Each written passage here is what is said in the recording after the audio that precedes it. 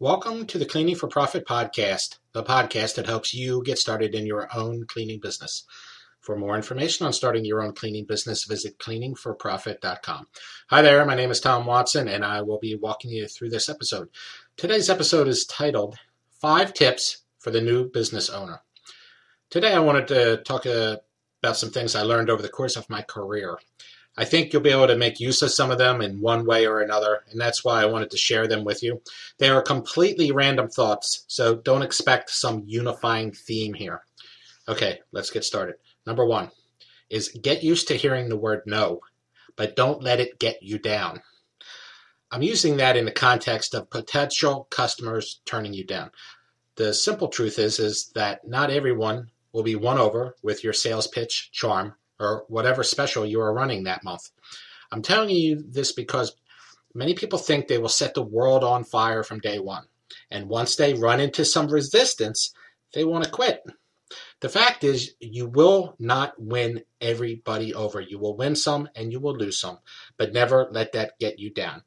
Now, this directly relates to your attitude. Your attitude determines your altitude, as they say. So stay positive, even if you go on a losing streak. Rome was not built in a day, as my old boss Cindy used to say, so think long term.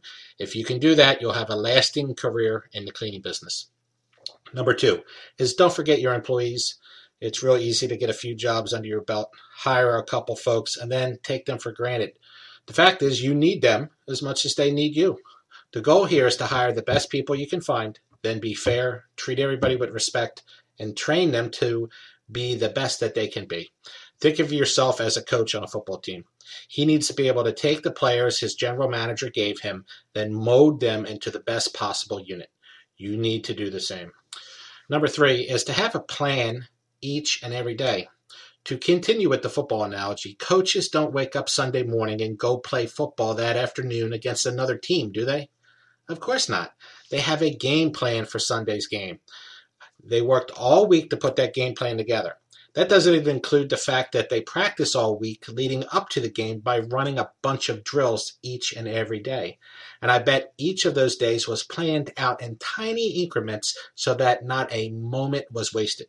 You need to do something similar to have success because it doesn't come to those who fly by the seat of their pants. Have a plan every day. Number 4 is don't let the occasional rotten apple customer get you down. You know, the one who makes you want to pull your hair out, the one who you can't make happy no matter what you do, the one if you had to do it all over again, you would charge them 2, 3, 4 times as much because they're such a headache. If you haven't had one of those folks yet, then great. But odds are you will get a few in your career. When you do, keep in mind that on the whole, they will be outnumbered 100 to 1. Generally, the vast majority of your customers will be normal, happy, even-keeled customers that you'll be glad you're working for. Number 5 is don't forget why you started the business in the first place. And it's very easy to do. As a case in point, I remember an older family member asking me to join them on a road trip to a very big boat show down in Annapolis, Maryland. I really wanted to go, but I didn't because I had too much work to do. I always look back on that decision with regret now. I should have just gone to the show. I always wanted to go since I was a kid, but I let a few hours worth of desk work keep me from having a good time. What really added insult to injury is that one of the reasons why I started my business was that so that I didn't have to ask for permission from any boss to do the things I wanted to do in life. Yet here I was denying myself the pleasure for some reason. I got lost in all the work and forgot why I started the business in the first place. That's what's happened to me. So don't make the same mistake as me. So this wraps up our episode of 5 tips for the new business owner. I hope you found it interesting, and thanks again for listening. Be sure to check back next week for our next episode.